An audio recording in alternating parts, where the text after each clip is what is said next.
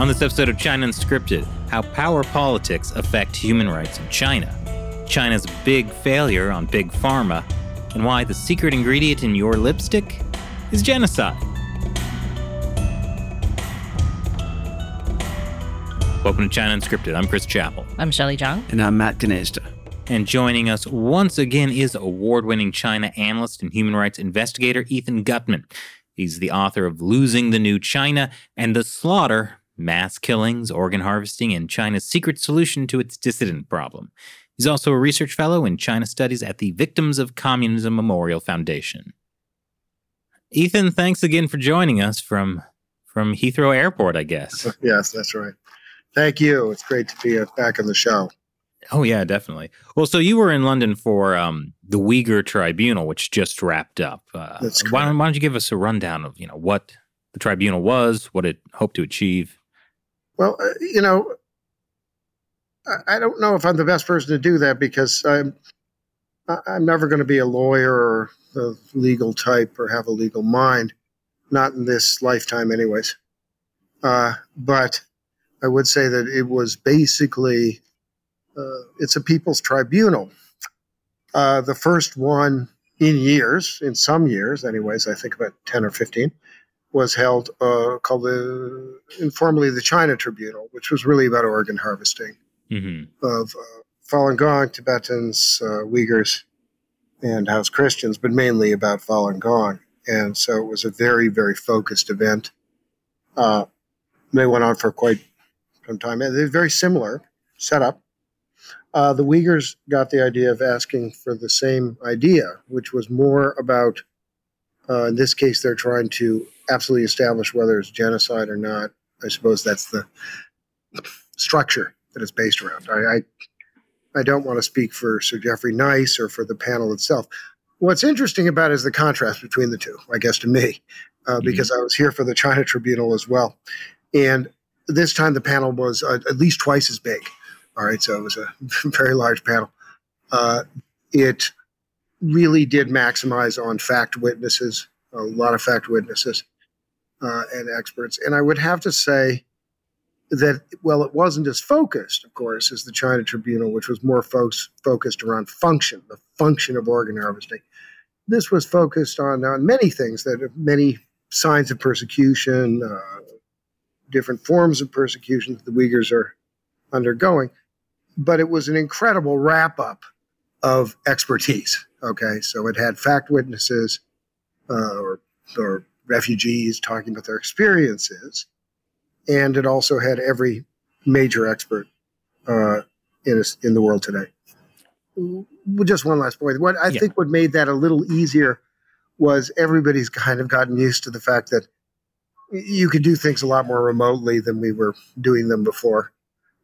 So the China Tribunal was done in the pre-pandemic days when it was,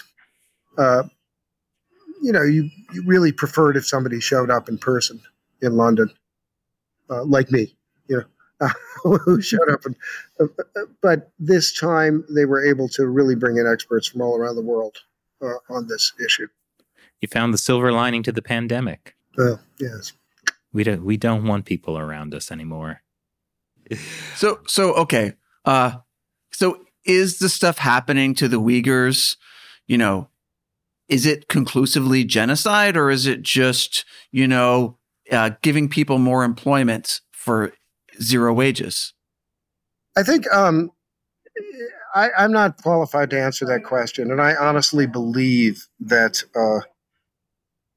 the genocide discussion becomes a little bit sterile at a certain point.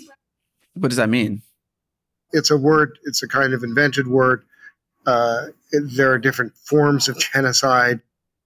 We sometimes refer to crimes against humanity. For example, they did not declare organ harvesting genocide, which was disappointing to some people, but it wasn't particularly to me because all the evidence was there. To me, it meant that I didn't have to write the textbook anymore because that China Tribunal just did. And when they came out with that book, it was the best and most authoritative discussion of organ harvesting that's ever been put out in print. And the China Tribunal basically put to rest the idea that organ harvesting really was happening in China. Do you think this Uyghur tribunal will put a rest to whether or not this is genocide? But let me be really frank here. I think the Uyghurs are going to be a little disappointed on two counts, the Uyghur activists who were attending, and of course there were a lot of them. One is that they sort of thought this is kind of an official tribunal. It's not. It's a people's tribunal.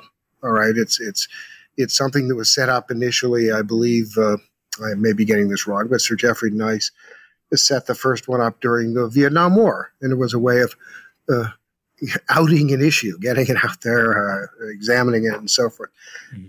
So I think they're going to be a bit disappointed by the results. Having said that, that there are no results, and it's no legal standing, or it can't directly impact China.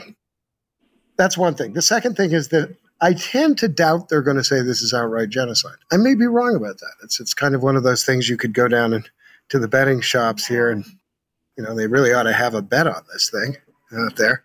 So what are the odds?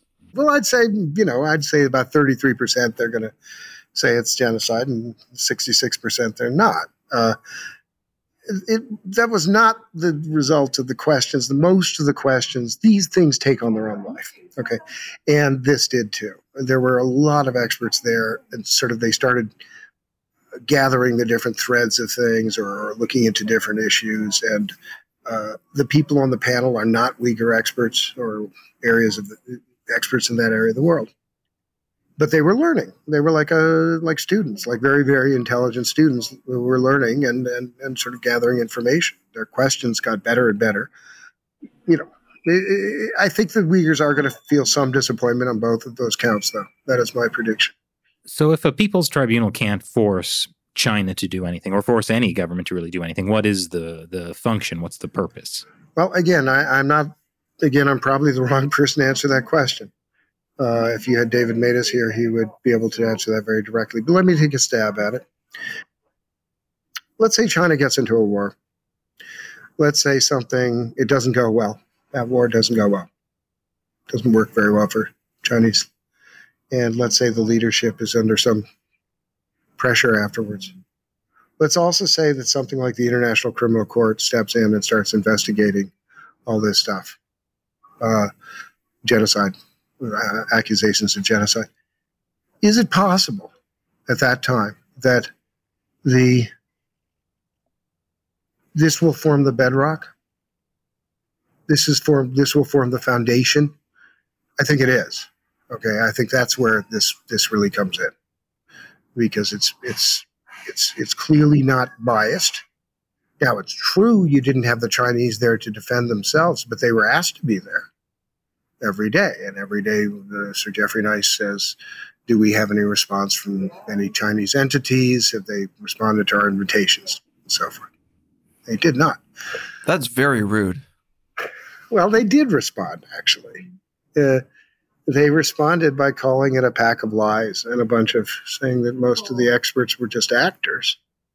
Well, actually, the refugees or the fact witnesses were actors, paid actors, and people like myself were, I don't know, what's the words? God, you guys are so much more familiar. Come on, CIA? Were you CIA? No, nothing like that. It's the more of those communist words they like so much. It's sort of running dog style. Running dogs of the American imperialists. Not quite that, but you know what I mean. They use those terms. I don't even remember them. They come into my head and they go out. They're so vacuous.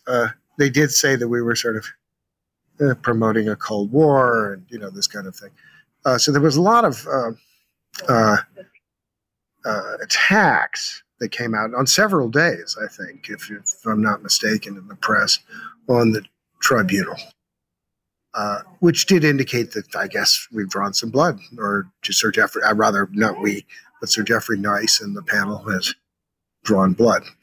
So basically these people's tribunals could one day form the basis of maybe something equivalent to a Nuremberg trial for the Chinese Communist Party. I that's been my theory for this entire year, is that you have to concentrate on what the Chinese leadership actually fears. Mm-hmm. And their fears appear to me to be about this kind Spiders. Well, yes, about they have nightmares about the Nuremberg trials, and that's why I think, even though I don't fall asleep thinking, "Oh gosh, isn't it great that the International Criminal Court is on the case and I can fall asleep tonight," I don't do that. But apparently, the Chinese sleep badly because the International Criminal Court is out there. So maybe this will form the basis for something bigger. There's another side effect, which is in May, Congress has been kind of passing these resolutions saying this is genocide, and the State Department of Pompeo, of course, declared it was genocide, and Blinken agreed, Secretary of State Blinken agreed. They don't have a lot of teeth to them. The truth is they weren't very well examined. I mean, these were done after a hearing or two. This is much more elaborate procedure that they're doing. And so I believe that it makes it easier for a lot of countries to move on this issue now. I do think that there was an effect from the China tribunal ruling about organ harvesting, was that we saw for the first time media covering organ harvesting in a way that they hadn't covered it for many years, if at all, because they could then point to this tribunal saying there was organ harvesting happening in China. They didn't have to, the media didn't feel like we have to substantiate it ourselves. We can just say these people said it was happening. Yeah, I think that's the legitimacy point. I mean, I think it's freed up a lot, because one of the things I've been arguing against is this constant call for investigations on organ harvesting, or on the Uyghur situation to some extent. It's because it's usually framed as China must explain itself. Now it's time for China to explain itself to the world. And of course, what is the point of China lying?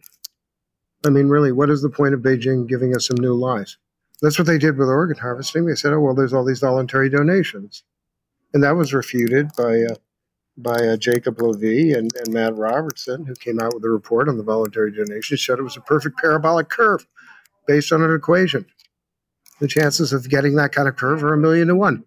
Okay, maybe not 1,000,000 to 1. I don't know. Maybe it's 500,000 or 250,000. One of your viewers or listeners out there can correct me on that point. But, it's almost impossible to get a parabolic curve with natural events, okay, other than physics.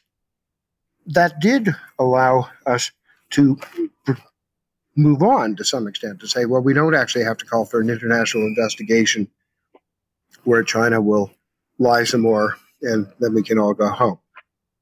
Yeah, I mean, I think what I also liked about it is with the China tribunal, media felt like they could report on something without having to actually do their own research, which is kind of a funny commentary on the media, but also it's true, because media don't want to do a lot of investigative journalism these days. They want to get clicks. And so, you provide this Uyghur tribunal, and then media can just point to that and say, well, here's the conclusion that they came up with. And media don't feel like they have to back it up with sending their own reporter into the field. Very few media have done that. I mean, you've got BBC a little bit, BuzzFeed, impressively, with Megha Rajagopalan, who's been on our podcast, but you don't see a whole lot of it. And so now you've got this substantive body of evidence that media can pick from and not have to actually go into Xinjiang. Well, yes, because going into Xinjiang is a fool's errand. It doesn't prove anything. Yeah, I think going into Xinjiang and shooting dancing girls in a Uyghur camp is disgraceful. Okay, I thought that was one of those horrible things that the BBC did. And now they justified it very obviously, because if you look closely at one of the still shots, you can see that one of the guys dancing in front of you, sort of playing to the camera, has a black eye. But most viewers didn't even notice that. They just noticed, boy, Uyghur women really know how to dance, which they do. Okay. So that was mostly when they go in, it's not proving anything. The hard part, of course, is now that everything is getting shut off. Kazakhstan is out of limits now for most reporters, really. Yeah. The human rights groups have been shut down. Kazakhstan is the main repository of Uyghur witnesses. Is it shut down because of COVID or other reasons? Oh, well, only COVID, comrade. No, it's always COVID these days. That's the excuse that authoritarian states use. Now, authoritarian states have two different reactions to COVID. One is to follow New Zealand's example. I didn't mean that. I didn't mean New Zealand's an authoritarian state in any way. I take that back. I'm really sorry I said it. Jacinda Ardern or whatever is a wonderful human being and a saint. Now, but there are other countries which are dealing with it exactly the same way she is, which is proclaiming zero COVID. North Korea did that. And saying that nobody's ever lost their life to a COVID case yet. That's sort of was the case with Tajikistan for a long time, for example, which is an authoritarian state. Other authoritarian states handled it a little differently. They used it as an excuse to round up anyone they didn't like. And that's what happened in Kazakhstan. And that means every human rights group, which was defending people who'd been in the camps and there were refugees from China who had Kazakh blood or Kazakh ethnicity in particular, those groups are all shut down. And literally every human rights group there has been fined thousands and thousands of dollars. So what do you hope to accomplish in Turkey? The situation must be different there. I'm just there to buy rugs. Just gonna. Got it. And they make this Turkish delight. It's very yummy. You mean Greek Cyprus delight? You Is know it? about- Is there that's a whole contention? culture war Oh thing going on. no! Is this like a kimchi versus pad thai thing? It's something like Yeah. that. Well, so on a totally unrelated note to Turkey, the last time we had you on our podcast, you were telling us about your tourist trip into Kazakhstan, and that was before COVID, and so you had observed a lot of refugees there.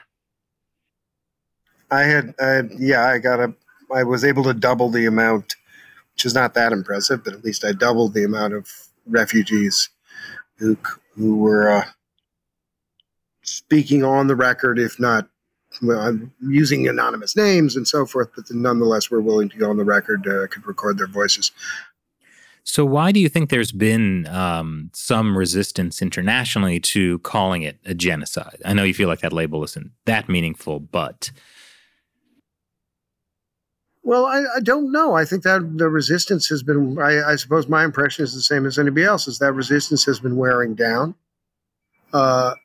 It's the usual problem. Look, there are chinks in the armor here. For a long time, the problem was that the Arab states absolutely stood by China throughout this whole thing. It was clearly connected to the Belt and Road Initiative. And that's certainly true about some places like Pakistan and so forth, who really,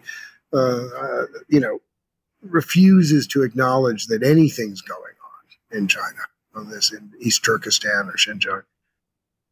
But, we are looking, United Arab Emirates is now running stories on this. That's a big change. That's a big shift. It's never happened before. Turkey, Erdogan, President Erdogan had a plan to take Uyghurs,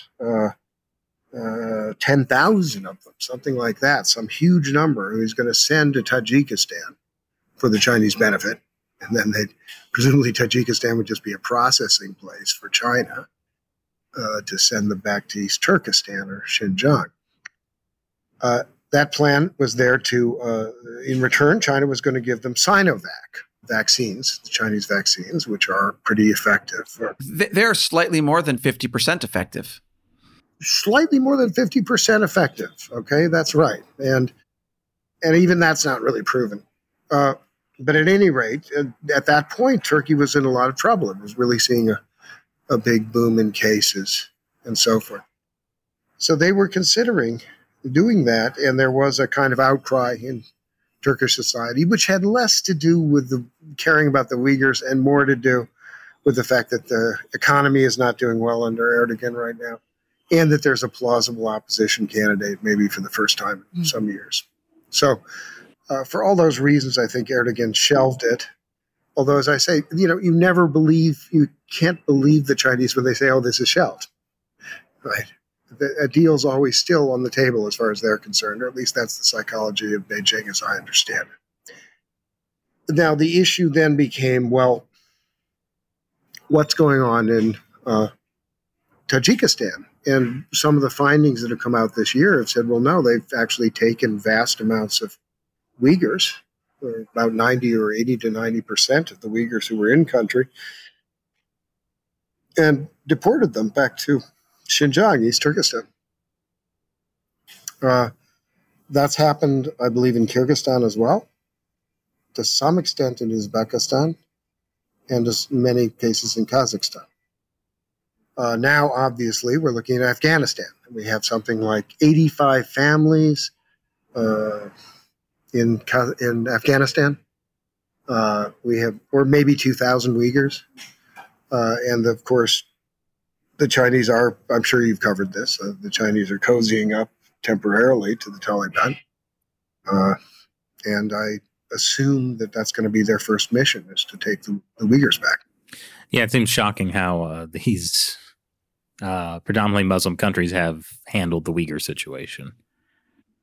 Yeah, they haven't handled it well. I mean, Pakistan, as I said, has been, but they haven't cracked down too deeply. I wouldn't say the world has been unresponsive. That's what I wouldn't say. I mean, there's been a fair amount of response in the Western world. And in fact, compared to Falun Gong, in many ways, there's been much more of a response. It depends how you look at it. From the Uyghur perspective, it's too late and it's been too long in coming. But that was certainly the Falun Gong perspective as well, and maybe worse. I don't even believe the world really started paying attention much to Falun Gong after the initial repression or persecution until the organ harvesting issue really hotted up, in 2006, 2007. And even then, the world loses interest again. So I think that's the long-term problem for the Uyghurs, is something similar. Well, I know there have been some accusations by Uyghur and other human rights activists that the Biden administration might be softening its tone on China to try to win some kind of cooperation on climate change. Now, those are just rumors, but do you think have you seen anything like that? Well, I thought that there's a double-edged sword with climate change, isn't there? Because on one hand, if you're looking for a sort of inoffensive excuse for decoupling your economy from China and getting companies out of China, that would be the way to do it, is to sort of pull a Trudeau. Say, oh, well, you're not, you're just not living up to our standards on treatment of women and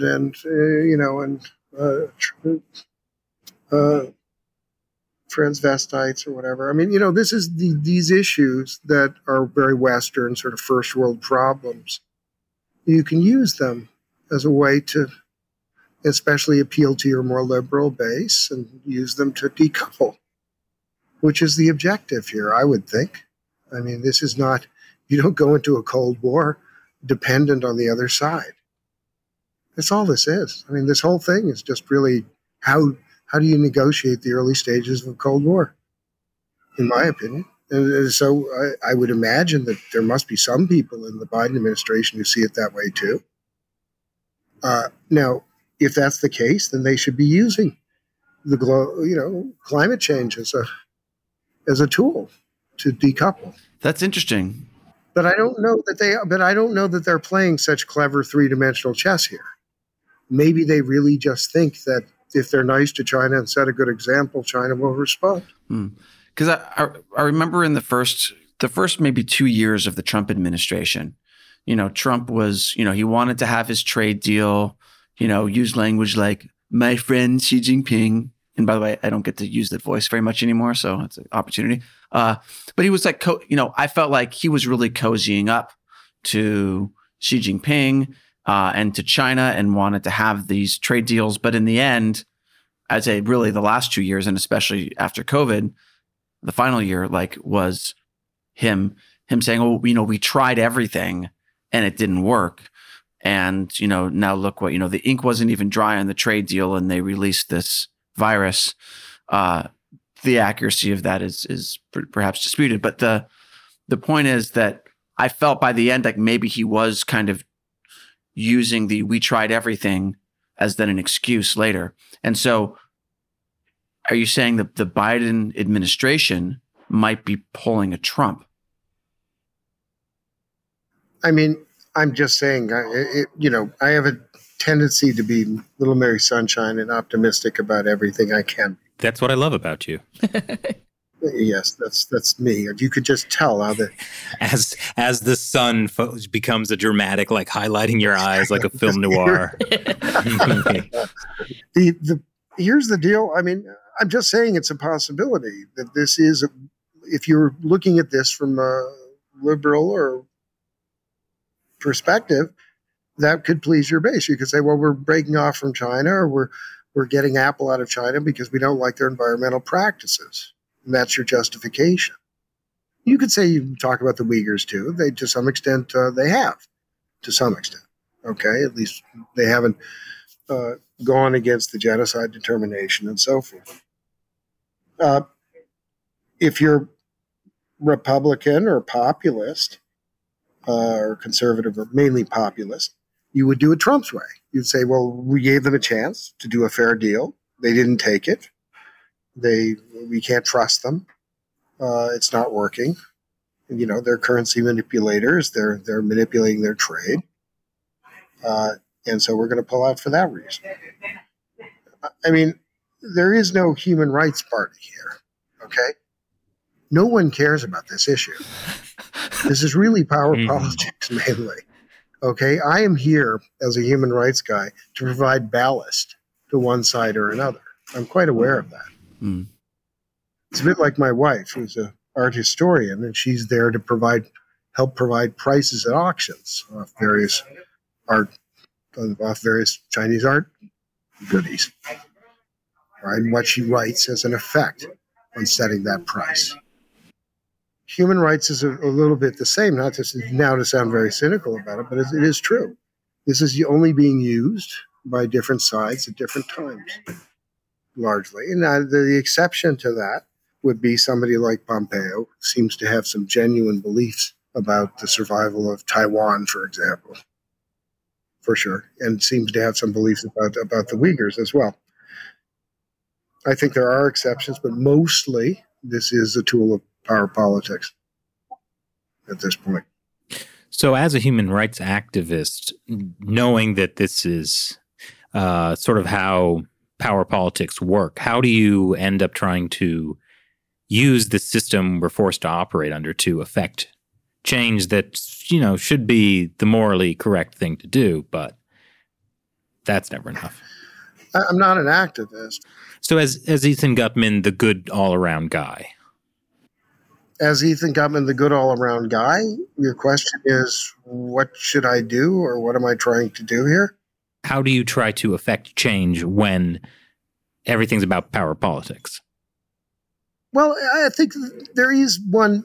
I'm being a little too overly cynical. The fact is, facts do change things. When we can really establish that something's going on, like this business of forced labor, right? With forced labor issue, we've been able to show directly that companies are involved. They've been able to come out with auctions, little electronic auctions of human beings, of parcels of Uyghurs being sold to such and such subcontract with Apple or Nike, right? That has a real impact. It causes Apple a lot of problems. It causes Nike a lot of problems. It takes them months to fix up that stuff. Months. Okay. That's one. Okay. I give you another example. It's too early to talk about, but this is a scoop. I give you a scoop. Okay. So one of the women I spoke to this year was in Turkey, actually, in Ankara. And I call her Pepper Girl. Why? Well, when she was younger, she was forced by her school to go and pick peppers. The Han Chinese weren't expected to do this, but the Uyghurs had to. Most of people are familiar with Uyghurs picking cotton. Okay? They send them out. The school kids go out to pick cotton. And they work in the sun. It's very tough and so forth, but it's supposed to be good for them. And in this case, the girl was working for the Bingtuan, which is the Chinese military system, and they're sort of, it's almost like a homeland system inside Xinjiang.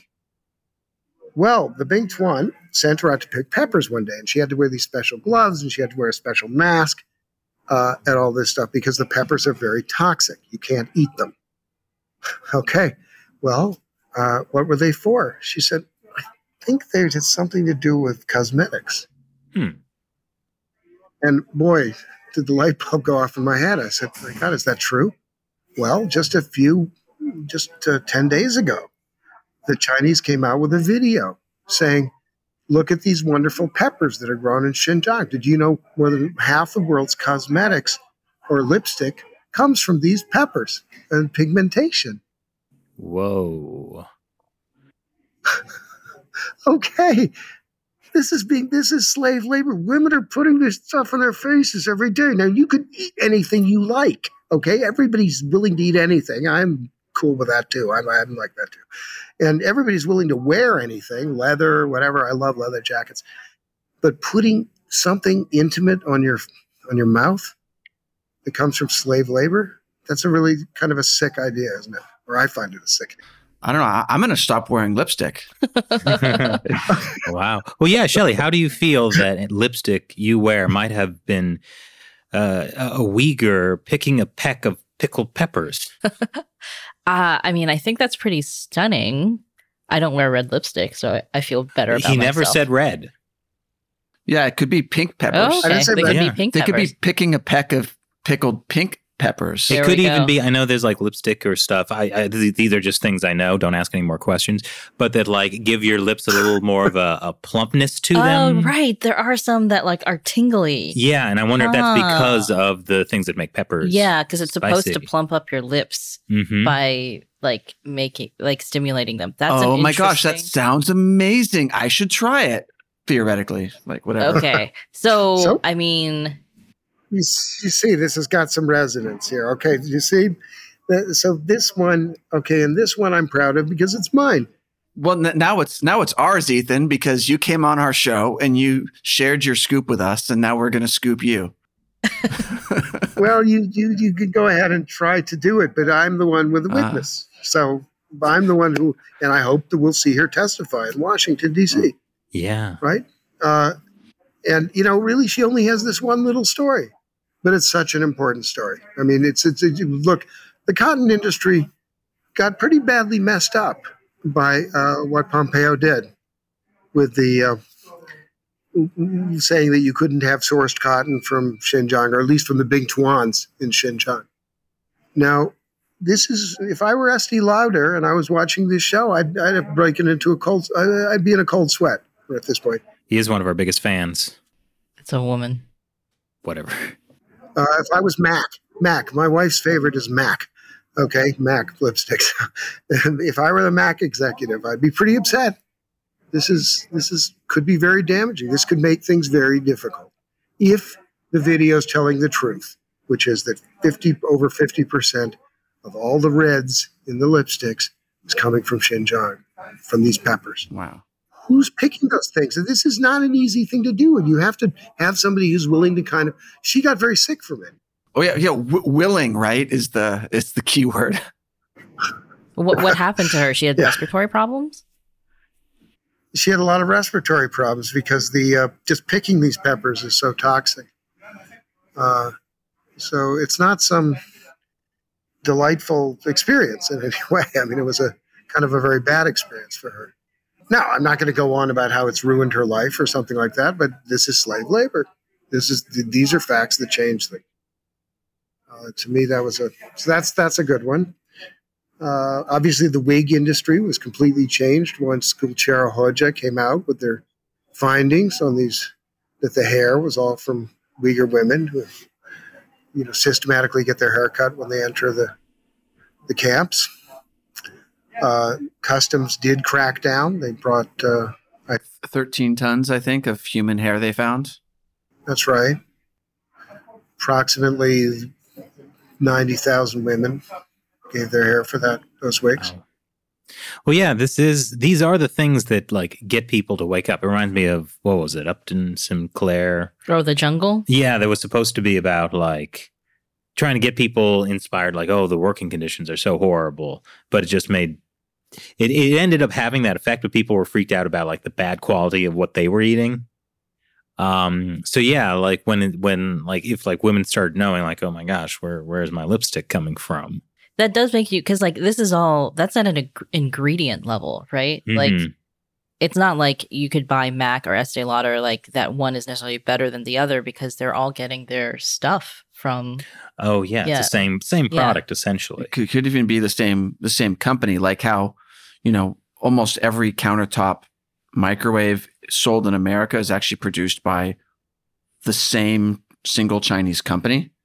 So like, yeah, I would imagine that all these cosmetics companies are getting like the certain color dye from the same place in Xinjiang, if that's indeed where they're getting it from. Or like, that wouldn't be a surprise that one part of the supply chain is dominated by like a Chinese state-run company, because that just happens all the time. Right, except I'm not even sure this one is a single company. It's a little hard to tell from the information we have. We're just starting to look into this. But as I said, when she said that, it was one of those moments where I went, oh, this has real potential. Okay. And this can, again, I'm sorry to put it this way, guys, but everybody knows I'm thinking it'll take them months to fix this up. That's all I'm thinking. Okay.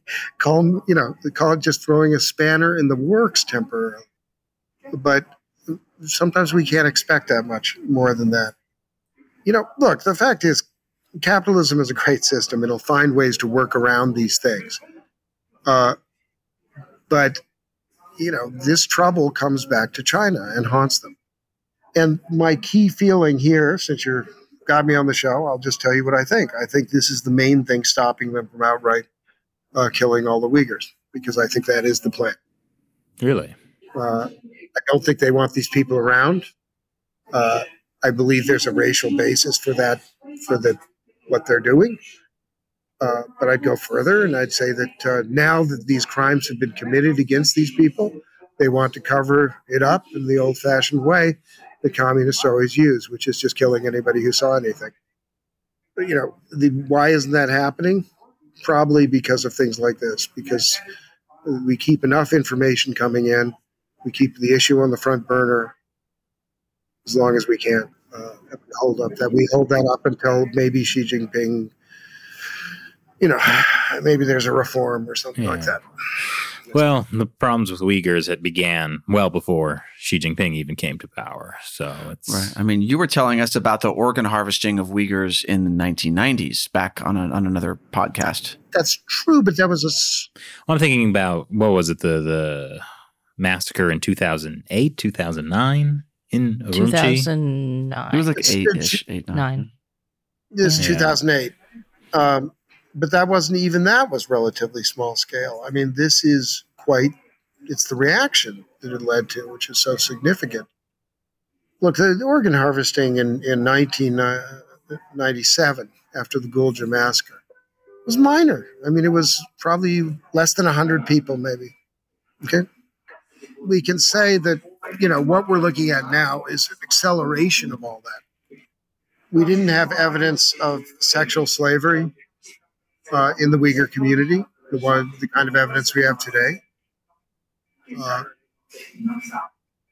There was no real attack on fertility, Uyghur fertility, not significantly. Well, since you bring those things up, Ethan, and we always like to take even darker turns on this podcast. So after this Uyghur tribunal, what is made clear now about the Chinese Communist Party's, treatment of Uyghur women? If we do have something good to say about the BBC, it was the report that they did on rape, because they made some real breakthroughs in that area. Now, these were two of the interviews were with women I'd interviewed myself, one in Sweden and another in Almaty.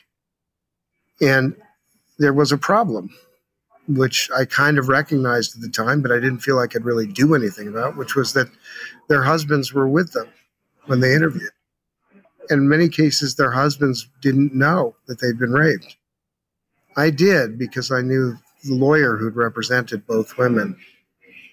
And she had really hinted to me that this is what had happened. In both cases, the women came clean once they left their homes, went off touring or so forth. And then under questioning, they decided to reveal that they'd been raped. Now, I do have something very big coming in my book about that rather spectacular story. So I'm quite aware of this issue. And it's, as much as I did run into it too while I was doing Falun Gong, this is more systematic and it's far more public. So I think that's the significant difference. And I do believe that's indicates the racial aspect of this. Right. And the forced sterilization as well, right? That I know less about, but I think Adrian Zentz is the master of this field in most areas. And he showed that conclusively, that the mass sterilization is taking place and has been for some time. Yeah, I don't think people really talk enough about this sort of like Han supremacy thing the Chinese Communist Party has been pushing, because it's having some real nasty effects. I think it does. I believe that this feels different to me than any other investigation I've undertaken because of that. There's a straight out racial quality to this. There's sort of a tendency to do things to women that you would only do to sort of like an animal, torturing an animal, like what little boys do to frogs, that kind of thing. I mean, it's a really repulsive and unbelievable experience. I've got some stories about that. Snuff displays, this kind of thing. So I think it's very important to bring that stuff out. And it's very, very hard for Muslim women in particular to bring this stuff out. It's very difficult for them to talk. But I don't think we should just get caught up in that one issue either. I mean, the labor issue is a big one because it's the money and because it's directly related to us and what we produce and what we buy. So we have direct involvement. I actually wanted to ask you about organ harvesting in the Uyghurs, because I think the last time you were on, you had expressed that you felt like this was still an area where people didn't really want to like address it or touch it because it's a harder like thing to prove or to talk about versus like, slave labor. Like you said, that's more direct in a lot of ways.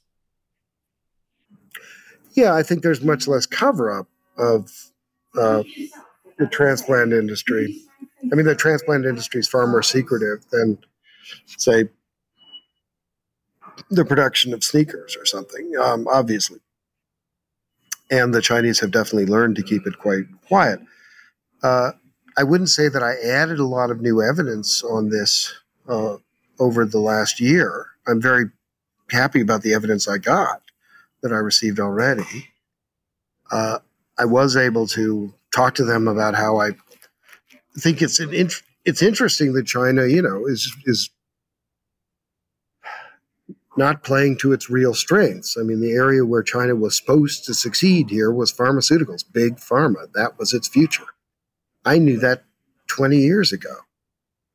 Organ harvesting was obviously a distraction. Transplant industry is a distraction. It's quick capital. It's quick cash. It's nothing more than that. It's a way of destroying some enemies. Your future is in the confidence game called pharma, and they keep losing at that game. And that is very bad news for the Uyghurs because, of course, they lost with infant formula. The fact that people have to go to Hong Kong to buy infant formula is a disaster. And then, of course, COVID and coming out with such a rotten vaccine. Okay, which is the one thing that indicates to me that they definitely did not put this thing did not let it escape from the lab on purpose. Okay, because obviously you'd have a wonderful vaccine and waiting in the wings, and then China to the rescue. That didn't happen. So I think, what I see is a terrible series of errors.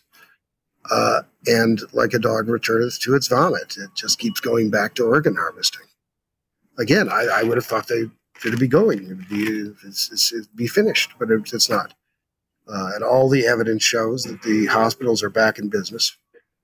Now, there is the one piece of news I'd say is that hopefully, I think we can start to see some action pretty soon from Congress, which hopefully will lead to some embargoes on some of the surgical equipment that's being sold to China and that sort of thing, because that's very important to break up. And there was some wonderful work done by some Falun Gong practitioners in Prague who really did groundbreaking work on establishing which companies were selling BioGlue, for example, or kidney transplant robotics to China. That will have a dramatic impact. Yeah, it'll take them months to clean that up.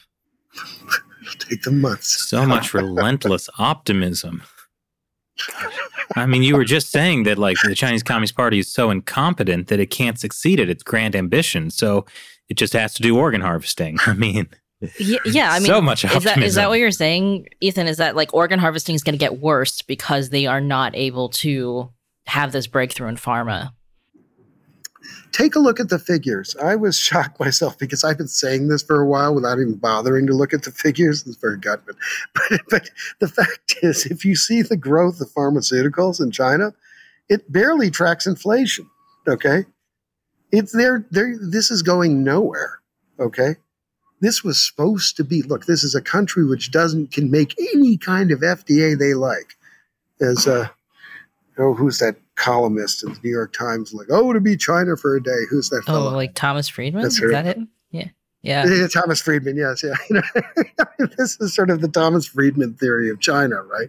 Is, they can do anything they like. They can create this fantastic FDA, which will clear things, which will make the warp speed of our clearance, look like nothing. They'll be faster than the speed of the internet and so forth. But instead, what do?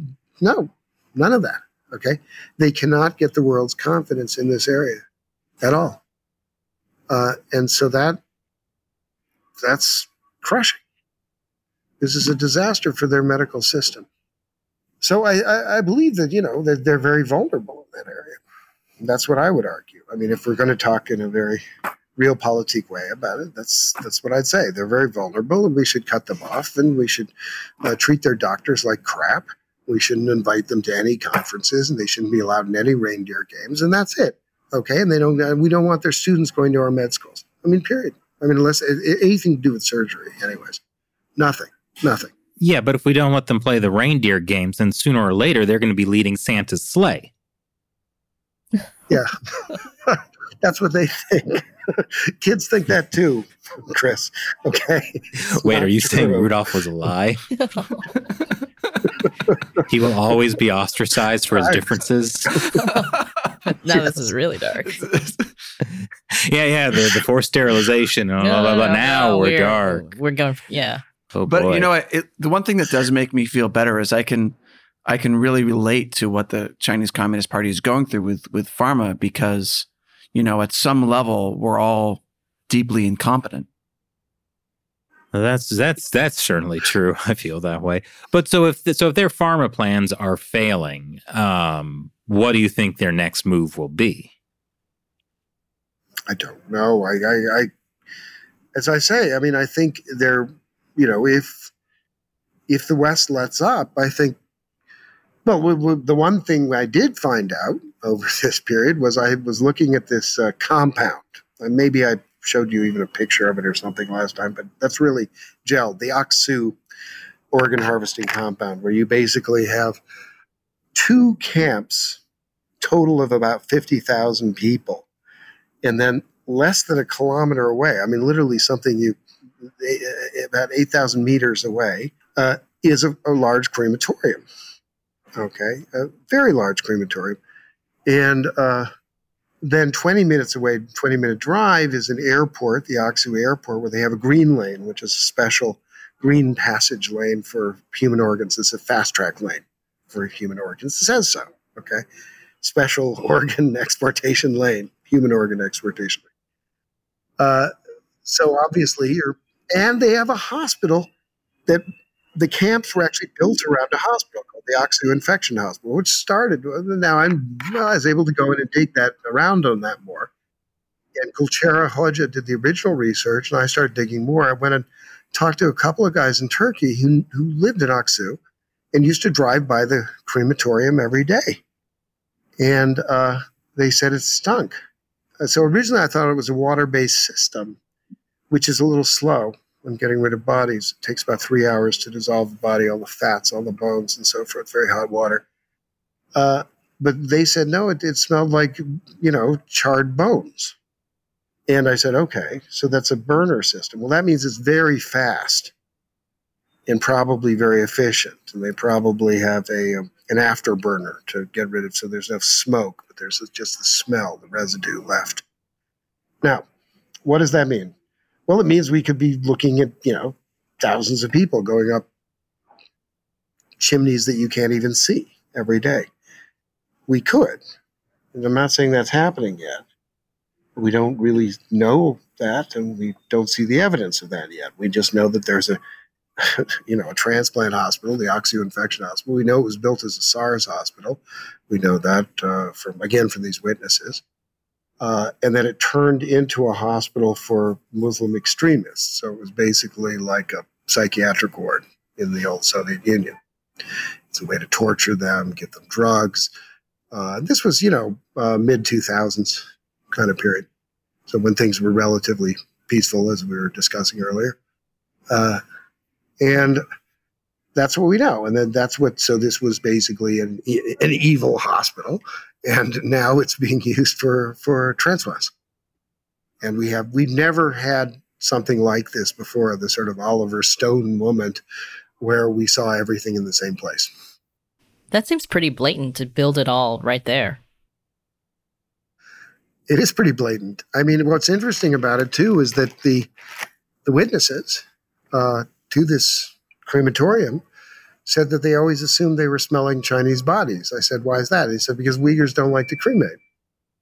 We hate cremation. The Chinese like cremation. We don't like it. He's right. Well, look, Ethan, we need to work with China on climate change, and it sounds to me like they have created clean-burning crematoriums. We should be congratulating them.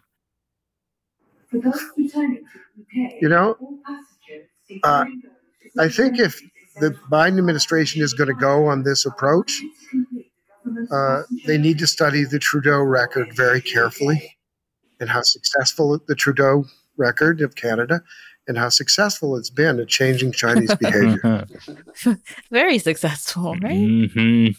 Can't wait to work with these allies. Yeah. I mean, it's still probably better than Germany. Oh, you mean better than working with current Angela Merkel Germany? Yeah. Yes. Marginally, yes. Do you think that the U.S. is going to pass that Uyghur forced labor bill? I don't know. It's very hard to determine it's hard for me to determine. I've been over in England for quite some time. I don't have the pulse of the street. I am moving back to the United States for a while. I have to be back here, even actually probably right here in London Heathrow Airport, just about a year from now, okay, for family reasons. But I'm going to be traveling for this entire next year, or part of it in the States. I hope to spend some time in Washington, D.C. I still think there are plenty of people I know who are much better lobbyists than me, and people who are considered better at diplomacy than me. So I'm not going to try to move into that angle. You know what I do? That's what I try to do is still investigative research, and I still try to get it out there. I am working on this new book. I would like to promote it for a second. Please. Oh, sorry, we're out of time.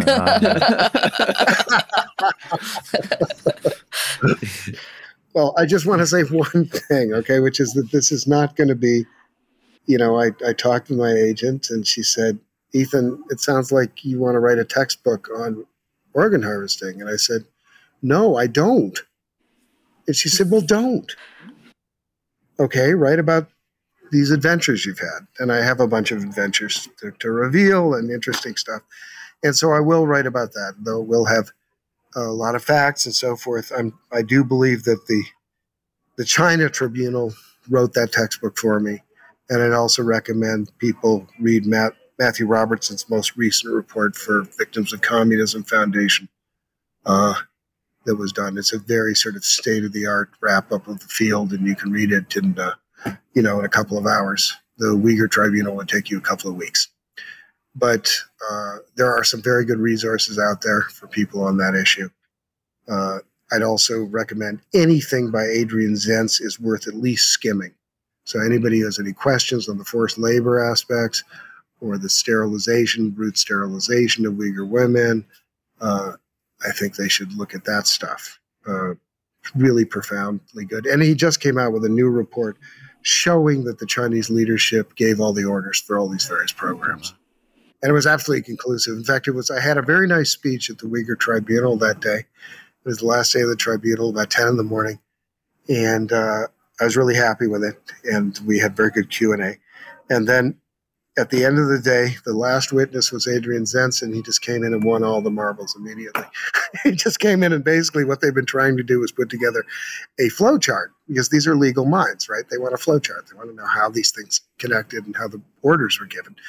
And he just came in and said, oh, yeah, I've got something coming out, major study on that tomorrow.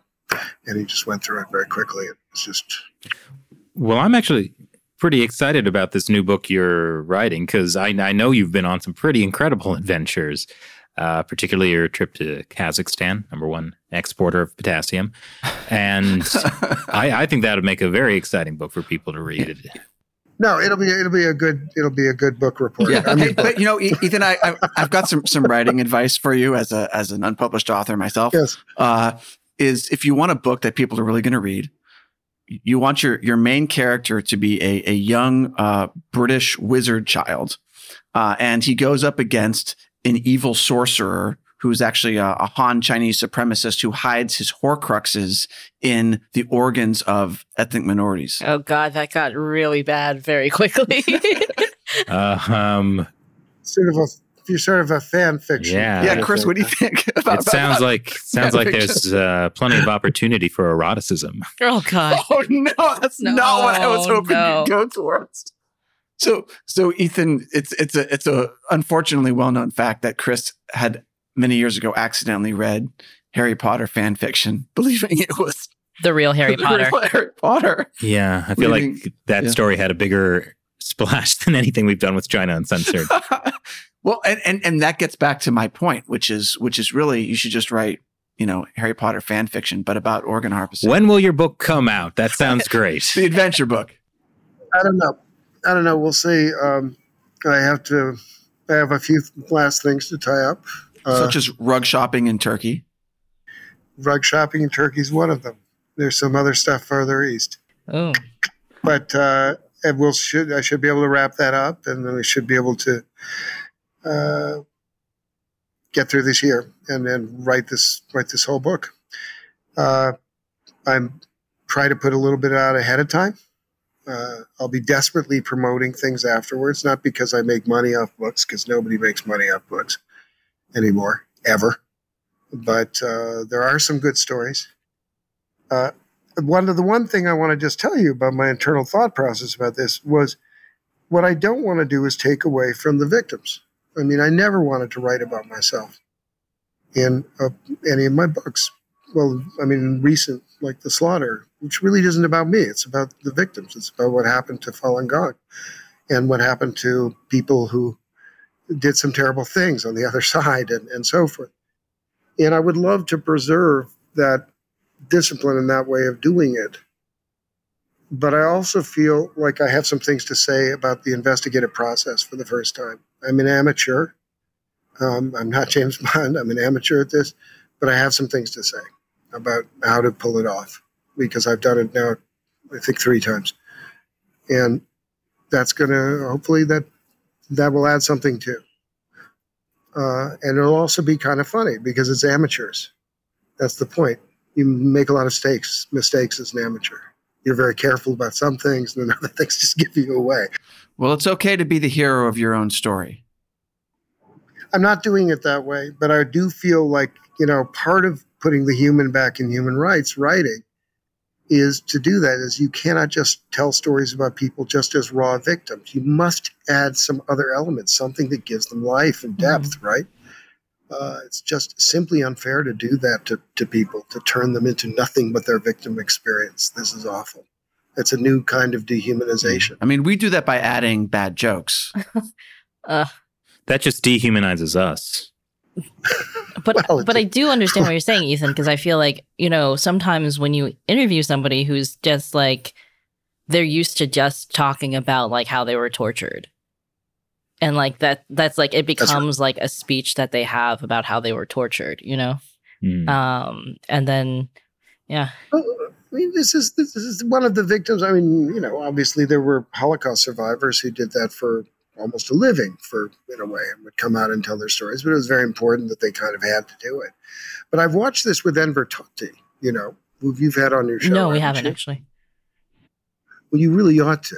Enver Tohti is amazing, but you're going to see a funny thing that will happen when he tells his main story, which is about cutting out somebody's kidneys and liver while the man's heart is still beating.